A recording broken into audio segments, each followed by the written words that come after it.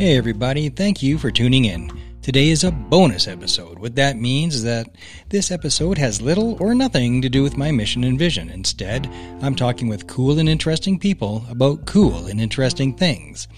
Sometimes these discussions will be with people who I agree with, sometimes with people I disagree with, but either way, we are exploring topics which I feel are either interesting, important, or both. I feel strongly that it's important to be able to have a respectful and honest conversation about any topic, especially the ones I disagree with. It's only by being curious about what makes other people tick that we can understand why they believe what they do and why they act how they do. I believe that the more we understand each other, the more united the world will be, and that's a good thing. Thank you for listening. I hope you enjoy the conversation. With another special edition of Operation Tango Romeo, the Trauma Recovery Podcast. And it is my distinct pleasure to finally get Danielle Smith on the show. Danielle, thank you so much for joining me today. My pleasure. Been chasing you for a year, but we got you. Well, and I don't want people to think I was avoiding you. I just said, I know that you have an interest in EMS, as do I, and I knew we were going to be making some major changes on that front. So I wanted to talk to you when I could actually flesh out a little bit more about what we're doing there. So I'm glad to be able to talk to you today. Well, it's all good. It all works out because, oh my gosh, there's so much for us to cover. I'm actually going to start with education before we jump into healthcare because my wife is a school principal and she took early retirement 4 years early because of the state of the education system. So if I want a happy wife, I better start there. Most of the teachers that she talks to in her sphere are all going to be voting orange. So how can we reach across the aisle? Because here's where they're at. First is the curriculum. That's a big issue. Your predecessor scrapped a curriculum that was considered to be a masterpiece by them, 70,000 stakeholders, and flushed it down the toilet. So that's a big bone of contention. The second is losing control of their pensions. They're not too happy about that because there's no consultation. It's just yoink, we're taking it. Too bad, so sad. Every year they're doing more with less, and they're not big fans of Adriana LaGrange across the board because they are just simply feeling unheard. So let's start there. How do you reach across the aisle and get those teachers to vote UCP? Well, you've got a lot of issues you put on the table. First, let me talk about the curriculum and why it came about, because what we hear from parents is they were very frustrated. Number one, that their kids were not at grade level for reading and writing. Number two, that the new math, the way it was being taught, they couldn't help them with math homework and their kids were falling further behind. They're also concerned about some of the ideology in being taught in the social studies curriculum. And so we ended up parking that last one because we have to do more consultation on it. But I'm absolutely committed to the changes that we needed to make in K-3 math and literacy. We're back to phonetics in teaching kids, which is really important because some kids can't learn how to read unless they sound it out. And we're back to teaching math the way we used to so that kids can get the foundation. So I think those were good decisions. In fact, I did discover that 55 of our school boards decided to go ahead and start implementing the grade 4 to 6 curriculum as well for math and language arts, and that's really positive. I do think we have a lot more work to do on social studies and some of the other areas. I think perhaps we were a little bit too aggressive in trying to roll so many things out at once, but I think the education minister responded to that. Going into this next period here, next year or so, my gravest concern is the mental health of our kids, based on some of the restrictions they had to endure and the cancellation of activities, loss of friendships over the last 2.5 years. That's really hard for young ones, as well as the potential learning loss. And we want to be able to quantify that and address it now so that it doesn't end up creating problems further down the line. So that would be, I would say, my great priority is making sure that we address those foundational issues, which is why I've also said that we need to have more supports in the classroom for mental health and more supports in the classroom for education assistance.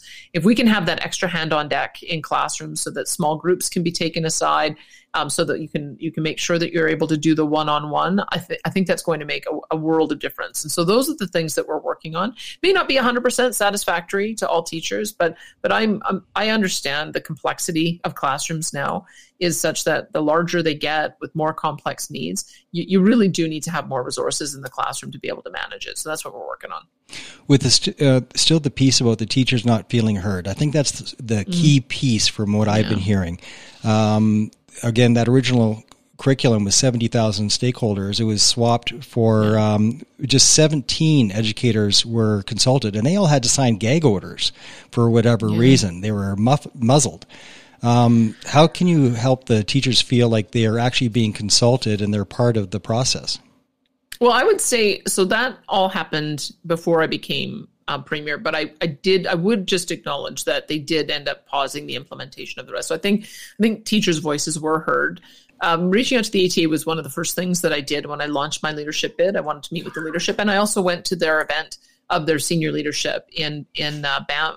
I think it was Banff at the Banff Center, so that we could hear directly from them. So I take the view my doors open. And there was also actually an ATA event in my home riding of Brooks Medicine Hat that I also attended. So my view is that you begin the relationship by showing up, listening, having the conversation, and as we identify issues, we can solve them together. So it may be that the previous leadership had a different view on that, but I believe that you only solve problems by engaging and talking to people. And so I hope people see and approach it in that spirit. We're not going to agree on everything, but at least we can understand where everybody is coming from, so that if we have to have an adjustment of course, then we can do that. And I firmly believe that we have adjusted course in response to that feedback, and I hope teachers see it that way. Well, it seems like there's going to have to be a lot of bridges built for that. Your predecessor certainly burnt those bridges with the educators for sure. They were not happy with Mr. Kenney. Let's, can I also say though, I mean, yeah. on the people need, I think our teachers need to understand the frustration that parents have. Because we have a UN convention that says that parents have the right to choose the education they want for their kids. And I think that parents get frustrated when they hear stories in the news or they see it in their own home when kids are coming home and they're being taught things about our energy industry, as an example, that are negative and not with balance. And that's the issue that we are trying to address: is how do we get balance in dealing with some of these contentious issues? We're right in the middle of having a conversation about just transition. And the way it's being framed by one side is phasing out oil and natural gas workers entirely and getting them to drive trucks for solar panel companies or become janitors. That is not the future that I want our kids thinking is available to them in the oil and natural gas sector. I want them thinking that they can have exciting jobs in doing reclamation of our well sites, and exciting jobs in doing carbon tech and carbon capture and turning CO2 into useful products, and that there's a fabulous new industry to be had in hydrogen, and that LNG is clean, and exporting it to the world allows for us to help our impoverished fellow citizens move away from wood and dung and coal as the principal way in which they're cooking their food. I mean, these are the kinds of things that I think people are frustrated by, is that we need to get better balance on some of these contentious issues. And so we're going to work with the teachers on that, but they need to understand where the frustration comes from parents. And I have to be honest that it's our job as politicians to make sure that parents are feeling like their kids are getting the very best education possible. So that's the conversation that I want to have with them going forward. All right, fair enough. Let's switch to healthcare. What is the state of the union of our healthcare right now, and what are the fixes that need to be put in place?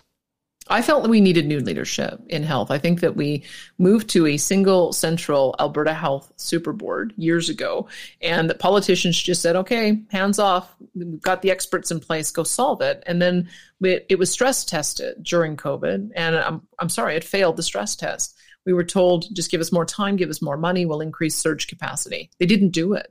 Even in this most recent respiratory virus season, which is a triple whammy now of RSV as well as influenza and COVID, and they weren't prepared to manage the surge. So I felt like we needed to have a far more hands-on approach with somebody who's familiar with the system, who has not only medical experience, but also business experience, who can work day in, day out to get better decision-making. And so that's why I dismissed the board, thanked them for their service, but brought in an official administrator. We have an interim CEO right now who is, and we're doing a job search for a permanent CEO, but he's working with the existing team to identify problems, to make changes where he needs to, and so that we can identify some of the big issues that need to be solved. And the issues are not going to surprise you. You experience them just as much as I do. It's if you know a loved one who has to go to the hospital, you want an ambulance to be able to show up in a reasonable period of time. Once they arrive at hospital, you want them to be dropped off in a reasonable period of time. Once they've been triaged, you want them to either be treated and released or admitted into a hospital bed in a reasonable period of time. If you've got somebody who's been waiting for a knee replacement and you're hearing, as I have heard with friends, my constituency assistant told me she's been on the list for 5 years. That is not medically reasonable. These are the kind of issues that I know we need to solve. When I arrived on the scene, I was reading stories about people waiting on cold hospital floors for 29 hours before getting admitted. I was reading about the ambulance vehicles sitting at a hospital, not only for one shift, but they're changing the shift out while a patient was still in the back of a vehicle. And we had more surgical backlog than we had prior to COVID. And all of those things were unacceptable to me. So those are the 3 things that we have asked Dr. John to work tirelessly on reducing. And now we've just added one more, because everywhere I go, I keep hearing that at least 30% of the room, I often ask this, do you have a family doctor? At least 30% of the room, and sometimes more, put up their hand and say no. There you are. And how can we have that? We have 11,000 doctors in the province. How come 30% of us or more don't have a family doctor? Because you see what happens is that if you don't have a medical practitioner, or even if your doctor's office is only open Monday through Thursday, 9 a.m. to 2:30 p.m., and then you don't, as in my community, don't have a walk-in clinic, and something happens, where are you going to go? You go to the emergency. So the emergency has become the entry point for every single problem that every single individual has. No wonder they're overwhelmed. So our philosophical approach is this. Let's shore up primary care so that people have access to a point of care. Let's make sure that we're using 811 appropriately so that people can be treated in place. Let's make sure that our drivers, our paramedics, when they arrive at a scene, that they are highly trained professionals. Let them be able to treat on site, if with the doctor's oversight or sign off if they need to, but they have the ability to treat on site so that we can avoid some of those additional transfers. And let's make sure that we're using nurse practitioners and pharmacists and other health professionals to their full scope of practice. I've also talked about health spending accounts. It's going to take a little bit more time for us to put that into place, but let's use all of those additional preventative health practitioners, chiropractics and acupuncturists and massage therapists and psychologists. Let's make sure we're using the full scope of practice so that we can put less pressure on the emergency rooms. If we do a little bit more at the front end, we may be able to avoid some of the pressure on our hospitals. So that's the holistic work that's underway. What does the timeline look like to get those health spending accounts in place? Well, I've asked Nate Glubish, who's our technology and innovation minister, to take a look at it. And he's just come back to me and said that it's going to take longer than he expected. So probably, I was hoping we'd be able to roll it out before the next election, but it will probably have to be at some point over the next year. I want to give him the time to do it right. And we may have to roll it out with a fewer number of professions to start, just to establish the concept, get people enrolled, and then we can onboard additional professionals as we go along. We're going to work on the staging plan so that we can have it established as quickly as possible, because I think it's going to be essential in helping people take charge of their own healthcare. One of the stories that I heard when I was on the campaign trail, for instance, that really brought it home for me was in Milk River. There was a podiatrist who was there. And one of the things he said is there's just some simple things that you can do on maintaining foot care for those who have diabetes, so that if they have a cut or sore, it's addressed and treated right away. Because one of the biggest costs on our healthcare system is when those sores get infected and you have to have amputation, or an individual has sepsis. He says it costs $400 million per year in additional costs on healthcare that can be avoided with some of that prevention. And getting regular foot care, it's $20 a visit. If we can help our seniors in supporting them in doing that, I think that those are the kind of things that I'm looking for. It's better for everyone, better for the patient, better for the health system, It's better care from the doctor's perspective. So why wouldn't we want to try to find a way to make those things happen? My ex-wife is an acupuncturist. So anything that we can divert to those other types of therapies, acupuncture, chiropractor, whatever, takes a lot of strain off of our hospitals, because there shouldn't be a one-stop shop, our hospitals. We got all kinds of other forms of care that should be explored. And let me just add to that, because I didn't try acupuncture until recently. I had a bit of a neck injury, and I thought, how is this going to work? And it worked. So I'm a huge enthusiast. My dog now gets acupuncture for his back. So, and there's some things that only those alternative practitioners can do. So it's true. It's true. Yeah. There's not a pill for everything. That is not, you can't use pills as solutions for everything. We have a new phenomenon that's been around the last year, this sudden adult death silliness that's going on. Some of the international numbers on this, in the UK, every single week there's an excess 2,000 deaths a week. U.S. military numbers that I have been watching, they have a giant spike because they watch those numbers really carefully. So cancer is up by 350%, neurological injuries up by 1,000%. This seems to be a global thing. Is this as big of a problem in Alberta? And is Alberta Health looking into what the heck is going on? What's causing this?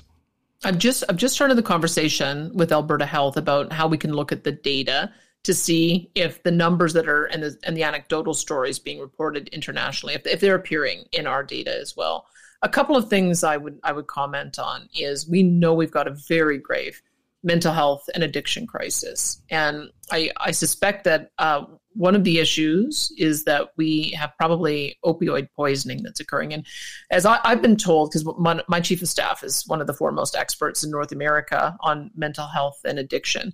And one of the things he says is that with fentanyl, it leaves the body very quickly. And so it could be that is one of the reasons why we're having a delay in identifying the causes of death. There could be opioid poisoning, overdoses, and suicide. So, and the medical examiner's office is backlogged in being able to do that assessment because those just take a little bit more time. So I'm alive to the issue that there is a data problem here that we need to understand what some of those unknown causes are.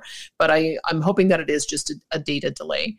The other thing I've heard from doctors who work in emergency is that people were in their homes for the last 2.5 years. They were afraid to leave, and many of them did not get routine medical checkups. And so people are presenting at emergency rooms with conditions that haven't been managed over the last 2.5 years. So they're far more acute, whether it's a cancer that didn't get diagnosed early in the last 2.5 years, now they're arriving in at stage 4, or whether it's COPD, and now they've got more acute symptoms, whether it's heart issues, and now they're at a point where it's quite critical. So I think that that's part of it. And we sadly we had some doctors who were making us aware early on, like Dr. Ari Jaffe at the Stollery. He said we have to be mindful that when we have these kinds of disruptions, that we are going to see people delay treatment, and it's going to result in more difficulties later. That's what I suspect that's part of what's going on. But I want to see how acute the condition is in Alberta, because remember, we did remove the restrictions earlier than everyone else. We're sort of the last ones to put them in and the first ones to take them off. And we did end up clearing. We're now back to a surgical backlog that is the same as it was pre-COVID. I think we've got just under 68,000 surgeries that are on the surgical backlog. Not great, but it means that we don't have those surgeries piling up like they did when we had the closures. I think they've done a really good job of especially using our charter surgical centers, which now do, I think, 20% of our surgeries, in clearing that backlog. So those are the things that I think we might have a different experience here in Alberta. I want to verify that looking at the data, but I don't want to panic anybody about it. Because I think we need to look at the facts before we draw any conclusions. That's what I'm trying to do. Well, none of that explains the young people that are dying of strokes and heart attacks. Young, fit, healthy people. And we all know somebody that's happened to. Yeah, I take your point. I had a young person, my brother's best friend died at age 21 of an aneurysm, but that was 30 years ago. And and that's what I want to be able to check is, are we seeing year to year any unusual circumstances, or can the circumstances be explained by the fact that some of these cases might have been identified? If you had a problem, might have been identified at some point over the last 2.5 years, didn't get identified, and now they've become more acute. I want to keep an open mind about this, and so, but I've started the conversation with health about how we can look at our own data to see if it reflects some of the anecdotes that we're hearing internationally. Alrighty, let's start with more of a personal question. Back in 1984, the National Energy Program came in, and my family was wiped out, never recovered. I watched all my belongings as a kid get auctioned off in our driveway, and that happened a lot. People were destroyed and did not recover. Is that part of, if the Sovereignty Act was in place then, would that have been a tool to sort of mitigate that and soften the blow?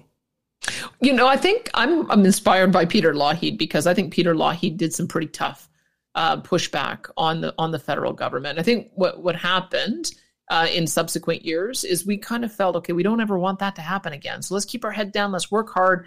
Ottawa can take a portion of it, but as long as they allow us to continue generating wealth, we'll be okay. And so I think we stopped doing the kind of advocacy that we needed to when we started getting hit by international environmentalists on what they've called their just transition plan, or their tar sands campaign that launched in 2008.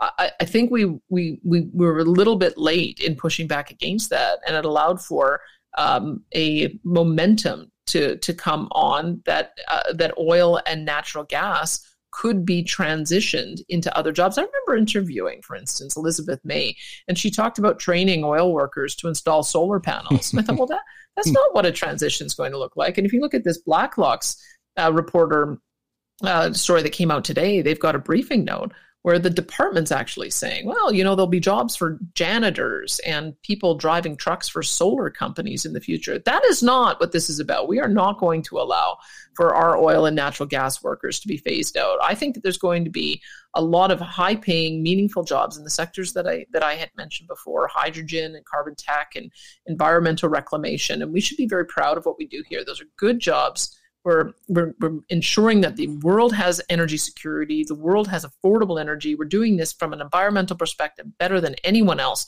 And I'm going to make sure that I defend our oil and natural gas workers, and also our agriculture workers, our manufacturing sector. Ottawa doesn't get to decide to just unilaterally start phasing out our industry. The propaganda campaign has been so effective to taint Alberta oil as dirty oil, and when the opposite is the truth.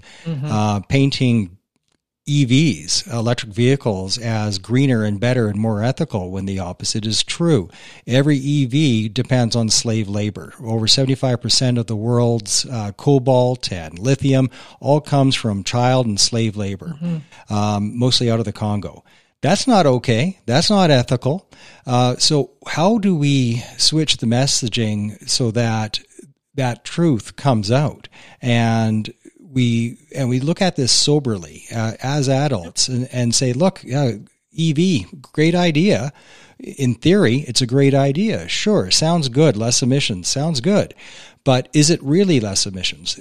From what I've read, the electric vehicles have a larger carbon footprint when you look at their entire life cycle, not a smaller carbon footprint. And again, back to slave labor. That's the opposite of ethical. So how do we change the messaging on that? And do we cave to these demands to switch everything to electric, from our stoves to our cars? None of these stories that we're hearing about make sense from a practical point of view. I just want to put on the table, for instance, one of the things it's been suggested to me is that when any electric vehicle is sold, we should also tell somebody how long the battery lasts and what it will cost to replace it. Because my understanding is you get about 120,000 miles and it costs $30,000 to replace the battery. I don't think that we have an effective way of recycling the batteries either. Certainly don't for solar panels either, or wind turbines. And then when you look at what is proposed as being green energy, you cannot make solar panels without coal. You cannot make wind turbines without steel, which comes from coal. You cannot make cement and the transport to the site and the fiberglass without using hydrocarbon fuels. So those, and you can't mine coal without diesel. You can't mine coal without diesel, and you move a lot of earth when you do it. And as you said, particularly in Congo, we're not seeing the best practices when it comes to child labor. So I would say that we have to look at the full. We talk about environmental, social, and governance measures. We've got to look at the whole spectrum. And when you look at the full spectrum on all of those measures, Canada is ahead, bar none, and Alberta is at the top of the pack, bar none. And so it's up to us, because we own the resource in Alberta. The Crown owns it on behalf of our people. We have an obligation to tell that story to the world. That's why I made sure that when I got elected, I sent Sonia Savage, our environment minister, to COP27 so that we could get our positive message out. I sent her to COP15, which was the biodiversity summit, so that she, again, could get our message out about how we're protecting endangered habitat, but doing it in a way that allows our economy to continue to thrive. I just don't frankly think that the federal government can tell our message to the world. I think that we got a bit complacent thinking that they would, and I'm going to be there every step of the way. If they're going to be making representations internationally about what is possible or not possible, then we're going to make sure that we follow up so that people understand. I mean, I think the Prime Minister blew it when the German Chancellor was here, saying there was no business case for LNG. So I wrote a letter when the Japanese Prime Minister was here, saying there is a case for LNG export to the Pacific and Japan and South Korea in particular, and we have the ability to do it. So as a result, I gather we're going to have a Team Canada mission to Japan, and my energy minister, Pete Guthrie, has already said, I'm going to be there, and I agree. So those are the things that I think we can do, is if we're there saying what our message is, it resonates. When Minister Savage got back from the climate change conference, she told me that U.S. Representative John Kerry, remember, he was a former and he was a former presidential candidate. He said, what are you guys doing up there in Alberta, in Canada? You guys are way ahead of us. And that, I think, is going to change minds about just how far ahead our industry is. We have everything to be proud of. And we should be celebrating that in as many forums as we can.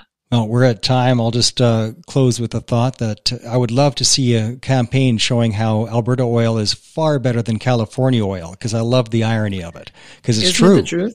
It is true. And I must just say how disappointed I am. Rachel Notley has been asked this every single day. Are you going to stand up for oil and natural gas workers? And we have to remember the reason why this just transition legislation is coming in is because Jagmeet Singh, the national NDP leader, has made it a condition of his continued support for Justin Trudeau's government.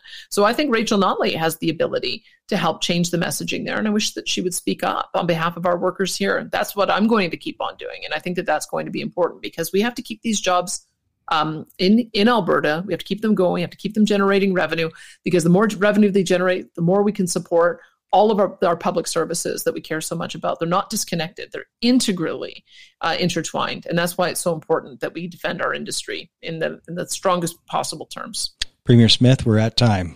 Thank you so much for joining me today. I wish I could have you for an hour, but I'll take what I can get. Next time. We'll see you again. Next time. All right. Bye-bye. Bye now.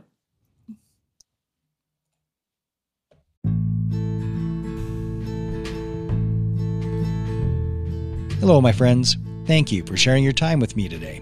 I hope you found value in today's episode. If you found this episode helpful, healing, or informative, please let me know by leaving a rating on either Spotify or Apple. And please share like the sugar bear on all of your social media channels, because sharing is caring.